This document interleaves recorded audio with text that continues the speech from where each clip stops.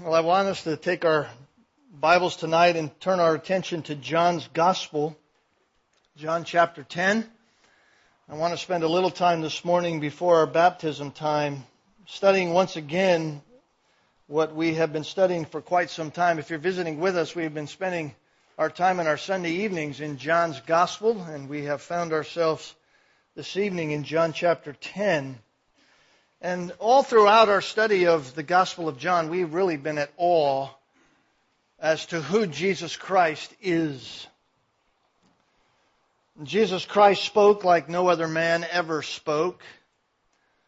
Jesus Christ, as He was here on this earth, was the best preacher and the best teacher that could ever preach or could ever teach. Not one word that He ever said was grammatically wrong. Not one word that He ever spoke was theologically filled with error or even had any hint of error. Every time He shared the gospel, it was perfectly orchestrated, perfectly stated in every way, and everything that He did was exact.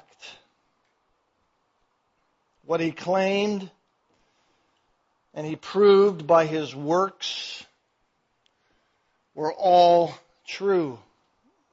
Even the scribes and the Pharisees of His day recognized that Jesus Christ had wisdom beyond their comprehension, beyond what even they thought they understood. And Jesus had said to them that the one who hears His words and does them is like the man who builds his house upon the rock. In other words, it is the words of Christ that are the solid rock and the foundation for all of life. There are no other words, there are no other ways, there are no other people, there are no other things that bring you to the place where you can find life. And so it is my desire tonight that everyone in this room, that everyone here tonight, everyone who has come as part of our church, friends, guests, family members from far away, it's my desire that each one of us have eternal life. And not enter into eternal condemnation, which John chapter 5 verse 29 says, that if you do not hear His words, you in fact will enter into final and eternal condemnation. So let's get together to see what Jesus Christ says. That's what I want to do tonight. So if you're there in John chapter 10, I want to just begin by reading for us where we left off last time and start with the beginning of those verses, verse 22 in John 10, and read down through verse 30. John tells us at that time the Feast of Dedication took place at Jerusalem. It was winter, and Jesus was walking in the temple in the portico of Solomon. The Jews therefore gathered around Him and were saying to Him, "How long will you keep us in suspense? If you are the Christ, if you are the Messiah, tell us plainly." Jesus answered them, "I told you, and you do not believe. The works that I do in my Father's name, these bear witness of me. But you do not believe, because you are not of my sheep. My sheep hear my voice, and I know them, and they follow me. And I give eternal life to them, and they shall never perish, and no one shall snatch them out of my hand. My Father, who has given them to me, is greater than all, and no one is able to snatch them out of the Father's hand. I and the Father are one." Of course, John tells us it was wintertime in Jerusalem, and there was a Feast of Dedication going on. The Feast of Dedication was an 8-day feast that was there to celebrate really the reclaiming of the temple. That was the idea that they had, the reclaiming of the temple from Antiochus Epiphanes, who had desecrated the temple, and under the liberation of Judas Maccabeus, the Jews had reclaimed it. And it was dedicated back to God under that time. So it was during this time that the Jews, this celebration time, that the Jews surround Jesus Christ, the Jewish leaders, in verse 24, and they say to him, "How long will you keep us in suspense as to who you are?" The implication, of course, in their question was that if he would just tell them exactly who he was, if he would tell them plainly who he really was, then they would actually believe upon him.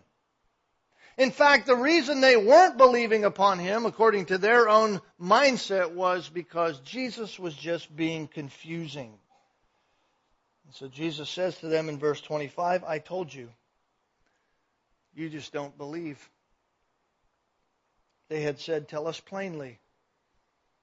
The word plainly is used several times in the Gospel of John. But here, it means fully, visibly, without being hidden. Stop disguising who you really are with your words. And Jesus says, "I did tell you. I did tell you." And isn't it interesting that he doesn't say, "I did tell you plainly," or "I did tell you clearly"? He doesn't repeat their words to them. He doesn't use their words to them. He just simply says, "I did tell you." In other words, verse 25 is the explanation for the plain reality of what he said and what he did. He even says this, "I told you, you didn't believe the works that I do." Implication, they are speaking loud and clear. "I do them in my Father's name. They bear witness of me." In other words, Jesus said what he said, and everything he did was a witness to the people, is a witness to all of us, to the fact that he is, in fact, the promised Messiah. It is as clear as it can get. As we learned last Lord's Day in our study of this, to ask for more proof from Jesus Christ as to who he is so that you might believe is the height of idolatry and pride. No one could be more clearer to who he is as God. God is clear as to who he is. Jesus is saying, it's clear if you would just believe it. But the crowds are unwilling to believe. They didn't want to believe in Jesus Christ. 2 times Jesus says, "You do not believe," and the reason was the same then as it is today as to why some refuse to believe upon Jesus Christ as their Savior. It's not a primary lack of clarity. It's not a primary lack of worthy testimony concerning Jesus Christ. The reason some don't believe is simply because there is a deeply rooted spiritual unwillingness to love Jesus Christ as they ought. The chief hindrance to faith is not that Jesus' claims are obscure, or not because his claims are insufficient by way of their information to answer all the questions we might have. The reason is that people love their own glory rather than the glory of God seen in Jesus Christ. I think it's important for us to hear the words of Jesus Christ from John chapter 5, verse 44. Seems like so long ago we were in that chapter, but here's what John said. "How can you believe," these are the words of Jesus, "how can you believe when you seek glory from one another and do not seek the glory that comes only from God?" Speaking to the religious leaders as they were going around seeking the honor of men, he said, "How can you believe in me when all you want is your own glory? You're so blinded by your own self-willfulness." And Jesus' whole point was that the problem with the Pharisees and the reason why any person refuses to believe today is not that they don't have the right or sufficient information about Jesus Christ. Just open the Scriptures. Is that they were not. They were filled with an overflowing self-love. The Apostle Paul said to the believers in Ephesus in Ephesians chapter 4, verse 18, you are darkened in your understanding, excluded from the life of God. This is prior to salvation. He says, you are darkened in your understanding, excluded from the life of God. Why? Because of the ignorance that is in you. Now, it's not ignorance of unknowing. It's ignorance of a refusal to know. Why? Because of the hardness of your heart, it says. You see, there's an innate aversion. There's a dead soul aversion to spiritual things. Those spiritual things, that deadness has such a tight grip upon our heart when we're an unbeliever that we will not believe. The affections of man are so completely enslaving that the things of this world that Jesus says in Luke, they're so enslaving that which is of the world, Jesus says, even if someone rises from the dead, they won't believe. Luke chapter 16, verse 3. So then for man, it is not a problem of knowing something. It's a problem of what they love. All of this is implied in what Jesus says here in John chapter 10 and verse 26. You do not believe, get this, because you are not of my sheep.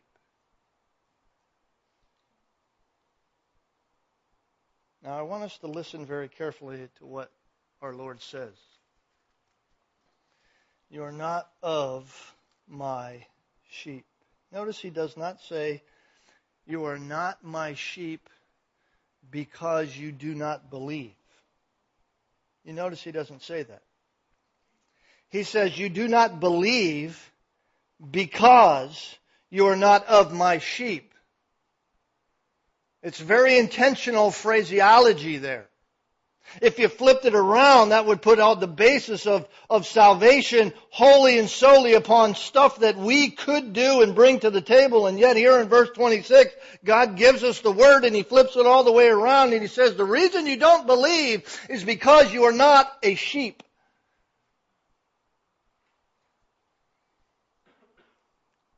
In other words, something must happen to you before you will ever believe. Which gives you, when that happens, a willingness to hear the shepherd and follow the shepherd. So from the standpoint of all eternity, there are really only two kinds of people. There are those who are the sheep and those who are not sheep. There is no middle ground. There is no partial sheep. There is no transformation from part of a sheep to a whole sheep.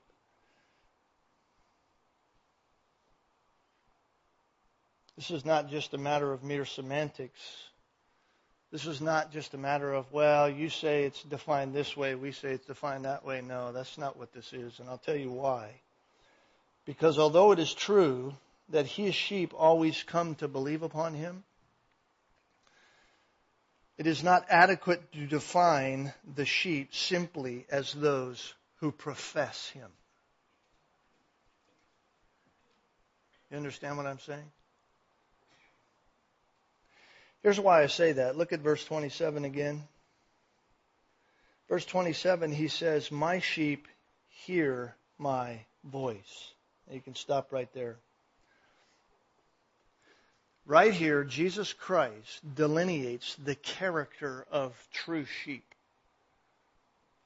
This is the character of His own sheep. And the first quality He says is, they hear my voice. Back in John chapter 5, verse 24, Jesus said, he that hears my word and believes on Him that sent me has eternal life. You hear the words of Jesus Christ, you believe God sent Him as the Savior of the world, you have eternal life. That's what Jesus says. Now I want us to notice that in John 5:24, in that verse I just quoted to us, it does not say, will have eternal life, but rather it says, has eternal life. That means that hearing and believing, biblically speaking, imply the same thing.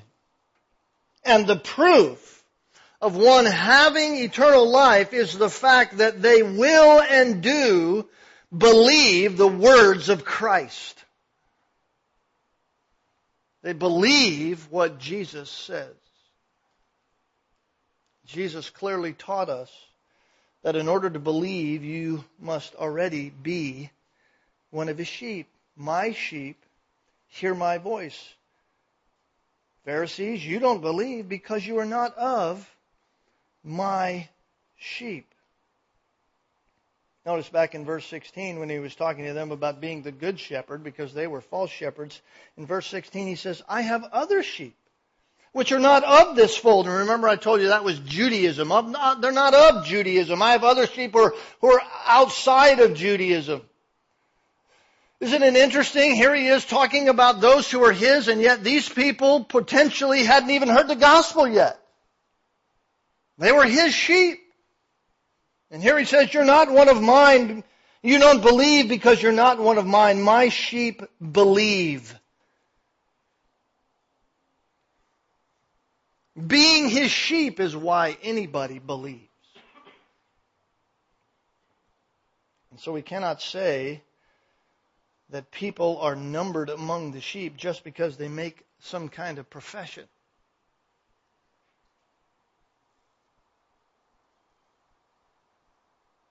You know as well as I, the evangelical church is full of people who say they believe in Jesus Christ. They have made some kind of intellectual assent to the things of Jesus, but they are not sheep at all. They have not truly believed. They're just those who profess Jesus. But there's no inward reality. Maybe it was a profession mixed with some kind of emotion. Sometimes we attach salvation and belief to emotion. Somebody cried when they prayed, or somebody had an emotional kind of euphoric experience, and so they go away thinking that that in itself proves that they are saved, and so they start to go to church. For some time they seem to do well, and then the newness wears off and the initial enthusiasm decreases, and the next thing you know, their life is being lived just like the world lives. For a time they had rehabilitated themselves. For a time they looked good. For a time it seemed as if maybe it was real, but they never truly repented, never truly believed in the Son of God. And they proved that they were never real believers at all. You see, no matter what people profess, no matter what people say with their mouth, if they do not hear the voice of Jesus Christ, then they are not His sheep. Hearing and believing, synonymous realities here. My sheep believe my voice. So the first quality is that. The second quality, though, here is this. True sheep follow their master. True sheep follow their master. Of all His sheep, Jesus says, I know them and they follow me. Verse 27. I love this statement. I love this statement, especially when it is held up in contrast with statements in other places where Jesus speaks of judgment upon those who profess to know Him, like Matthew chapter 7. Matthew chapter 7, verse 21. Here's what it says. Not everyone who says to me, Lord, Lord, will enter the kingdom of heaven, but he who does the will of my Father who is in heaven. Jesus says, he that does the will of my Father. That's an obedience phrase. That's a phrase of outward activity. And we need to stop there for a moment just to think about this, because the Bible teaches that there is no one who is saved by doing. You cannot get to heaven by doing things and stacking up a pile of so-called human righteousness. It will never work. No one is justified by works. The Bible says we are saved by grace through faith. Faith. What does Jesus mean when he says, not everyone who says to me, Lord, Lord, will enter the kingdom of heaven? These people say they know him. They say they're believing him. Well, we first have to remember Ephesians 2, right? Ephesians 2, for by grace we're saved through faith, and not of ourselves. It is the gift of God, not of works, lest anyone should boast. You see, it's all of God. It's all of His grace. It's all of Him gifting us the reality and the essence and the faith to believe. And then Paul adds this, for we are His workmanship, created in Christ Jesus for good works, which He created beforehand that we should walk in them. You see, so the good works, the works of righteousness don't come before salvation in order to achieve some kind of justification before God. They come after faith, which is a gift by God through grace. Clear from Paul's words that our works have nothing to do with us attaining eternal life at all. However, it's also clear that no one has eternal life if there's no manifestation of obedient works in his life. Matthew 7 says, the people say to Christ, did we not prophesy in your name? Did we not cast out demons in your name, and in your name perform many miracles? And those frightening words of Matthew 7:23, I will declare to them, I never knew you. Of course, Jesus is speaking of the day of judgment, the coming day of judgment, and Jesus will never say to anyone in that day, I used to know you, but now I don't. He's not going to say to someone in that day, I don't know you anymore, as if I used to know you then, and now I don't know you. No, he says, I never knew you. I never had an intimate relationship in any kind of way with you, regardless of what you're professing. But in John 10, verse 27, he says, I know my own.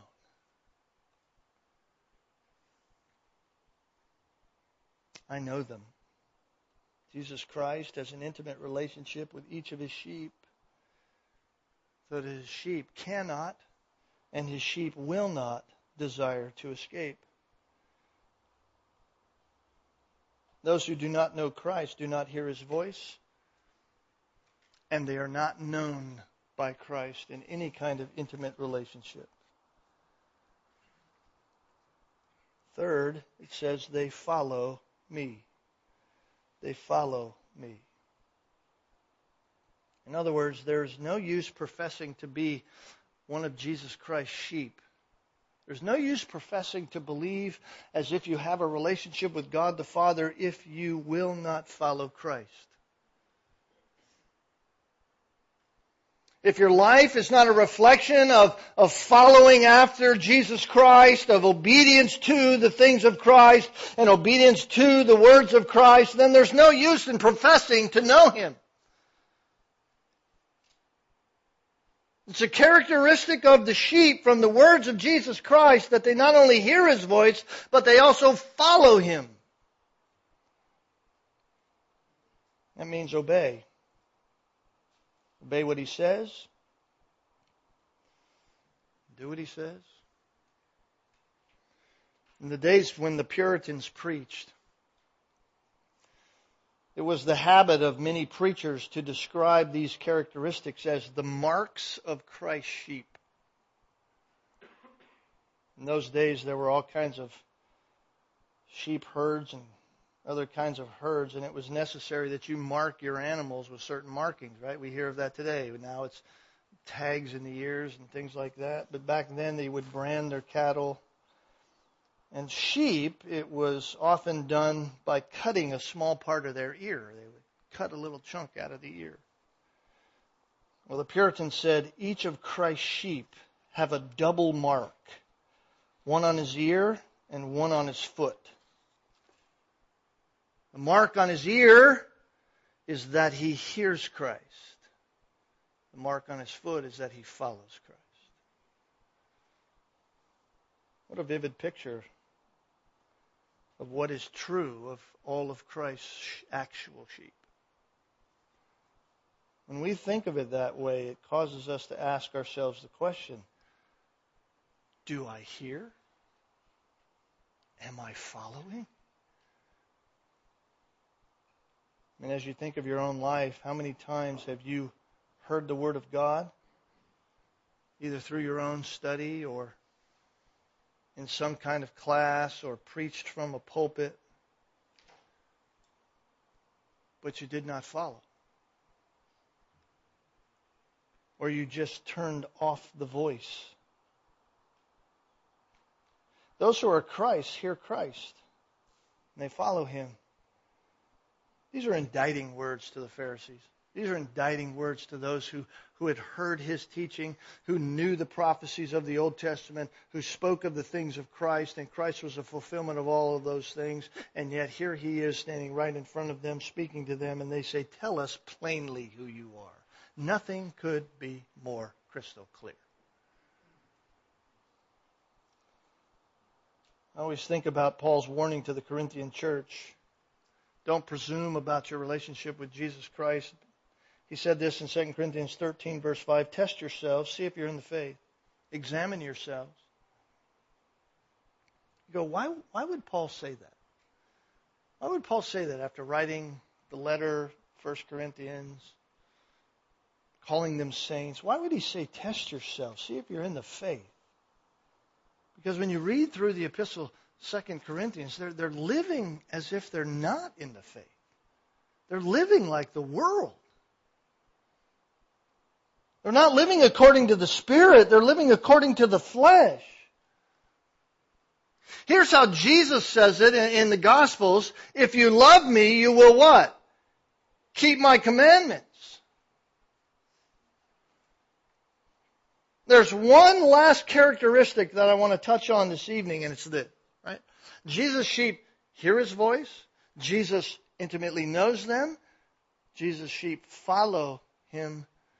There's one last characteristic I want to talk about. And it's just this. Christ's sheep are always completely secure. They're always secure. Notice what He says in verse 28 to 30. He says, they follow me, and I give eternal life to them, and they shall never perish, and no one shall snatch them out of my hand. My Father who has given them to me is greater than all, and no one is able to snatch them out of the Father's hand. I and the Father are one. I love that because these are comforting words for those who are His.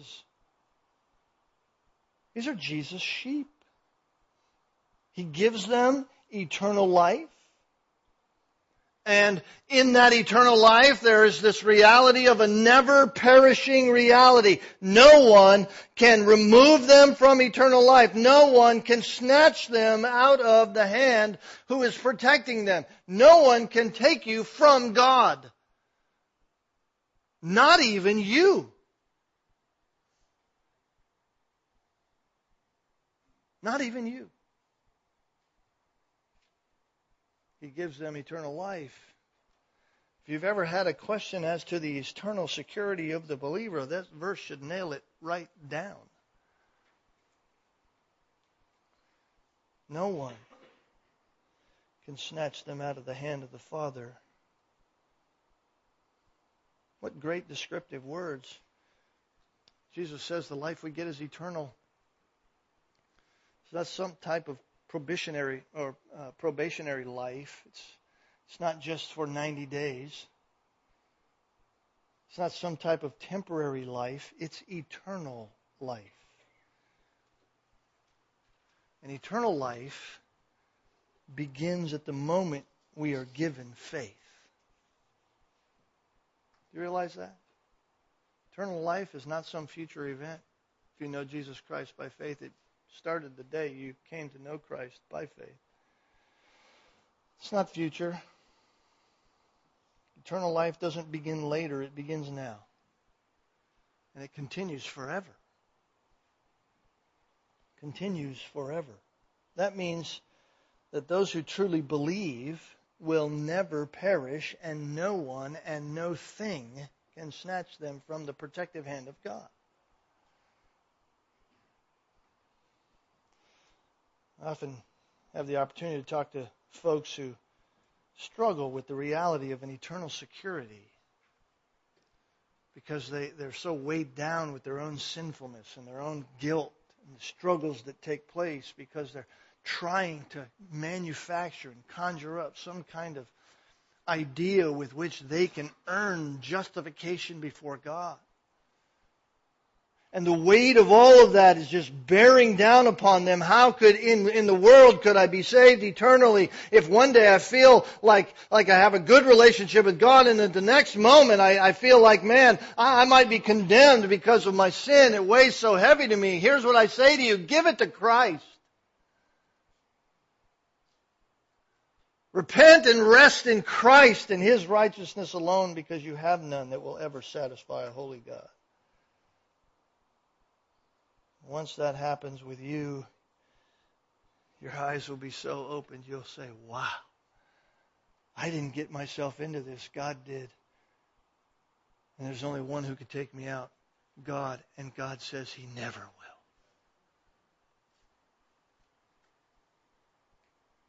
You see, it doesn't matter how much information you have. What God has given you is enough. We don't need more information. The reason some don't believe is simply because you choose not to. You refuse. But once you're His, you have eternal life, and it can and will not ever be taken from you. And understanding that, because of who God is, you see, there's no one greater than the Father.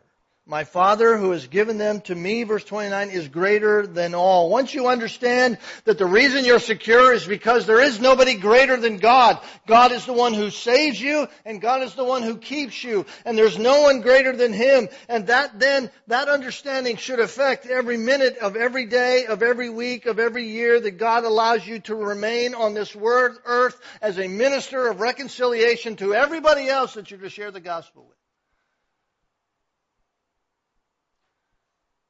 Nothing can remove you from the salvation that is found in Christ alone.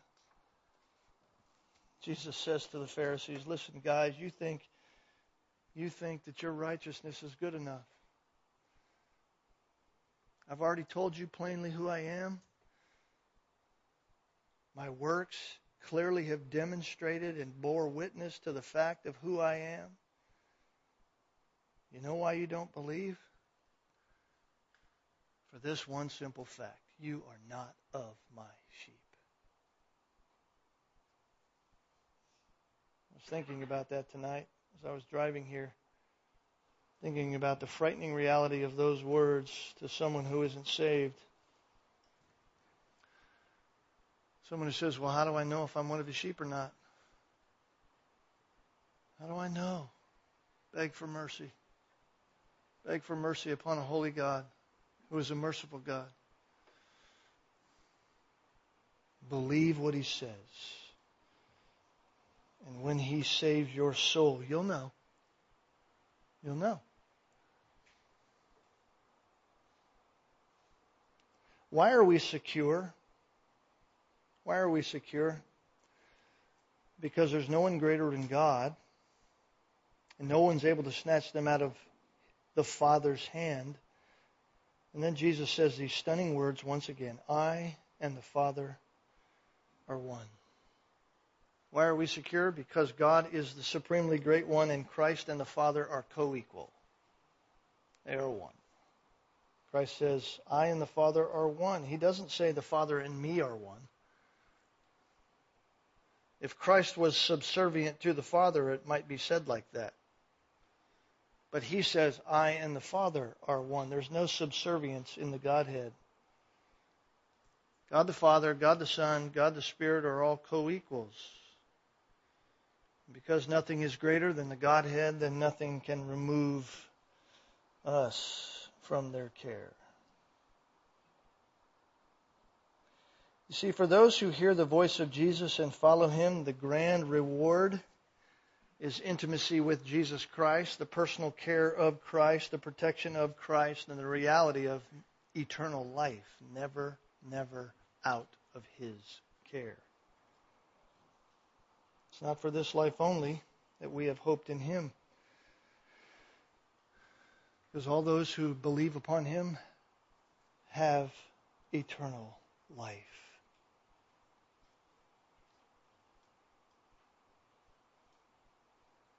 So our life, our joy has purpose.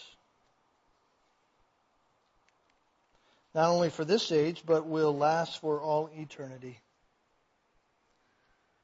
So God says that His action in Christ is perfectly clear. What He did through Jesus Christ, what Jesus Christ did as the incarnate Son of God here on this earth is perfectly clear. So much so that there is no excuse for not believing. No excuse. So today, right here, right now, the hand of God holds out the way of salvation. And if you reply, I cannot see it, I will not hear it, it may be proof that you are not God's sheep. His sheep hear His voice. He knows them personally. And they obey Him. And it's to them and them only that He gives eternal life. An eternal life that can never be lost. What's my prayer tonight as we hear the testimony of our baptism, or our candidate for baptism, is that very reality. Nothing could be sweeter. And going away from here tonight knowing that everyone here has a relationship with the Savior. And we're not just professors, but we are indeed possessors of Jesus Christ. Amen? Let's pray together. Father, thank You again for our time tonight. We trust that this opportunity has been an honor to You, a blessing to Your people here. Lord, in a group this size, we're certainly not naive to believe that everyone here actually knows You. That would be our hope. That certainly would be our great desire. But surely, even in this group, there are some who have not repented. Some who believe that their life is good enough. Some who would even try to say that they're okay with God without a relationship with Jesus Christ. And Lord, we would ask that You would convict their hearts, cause them to turn their hearts away from foolish pride and actually embrace Jesus Christ. Open their ears to hear, their eyes to see. Lord, we pray that they are Your sheep, for we know that they will hear the gospel and they will follow You. So thank You for these words. May they be a motivator in our life to tell others about Christ, and that which will bring new life to those who have heard this maybe for the first time. In Jesus' name we pray. Amen.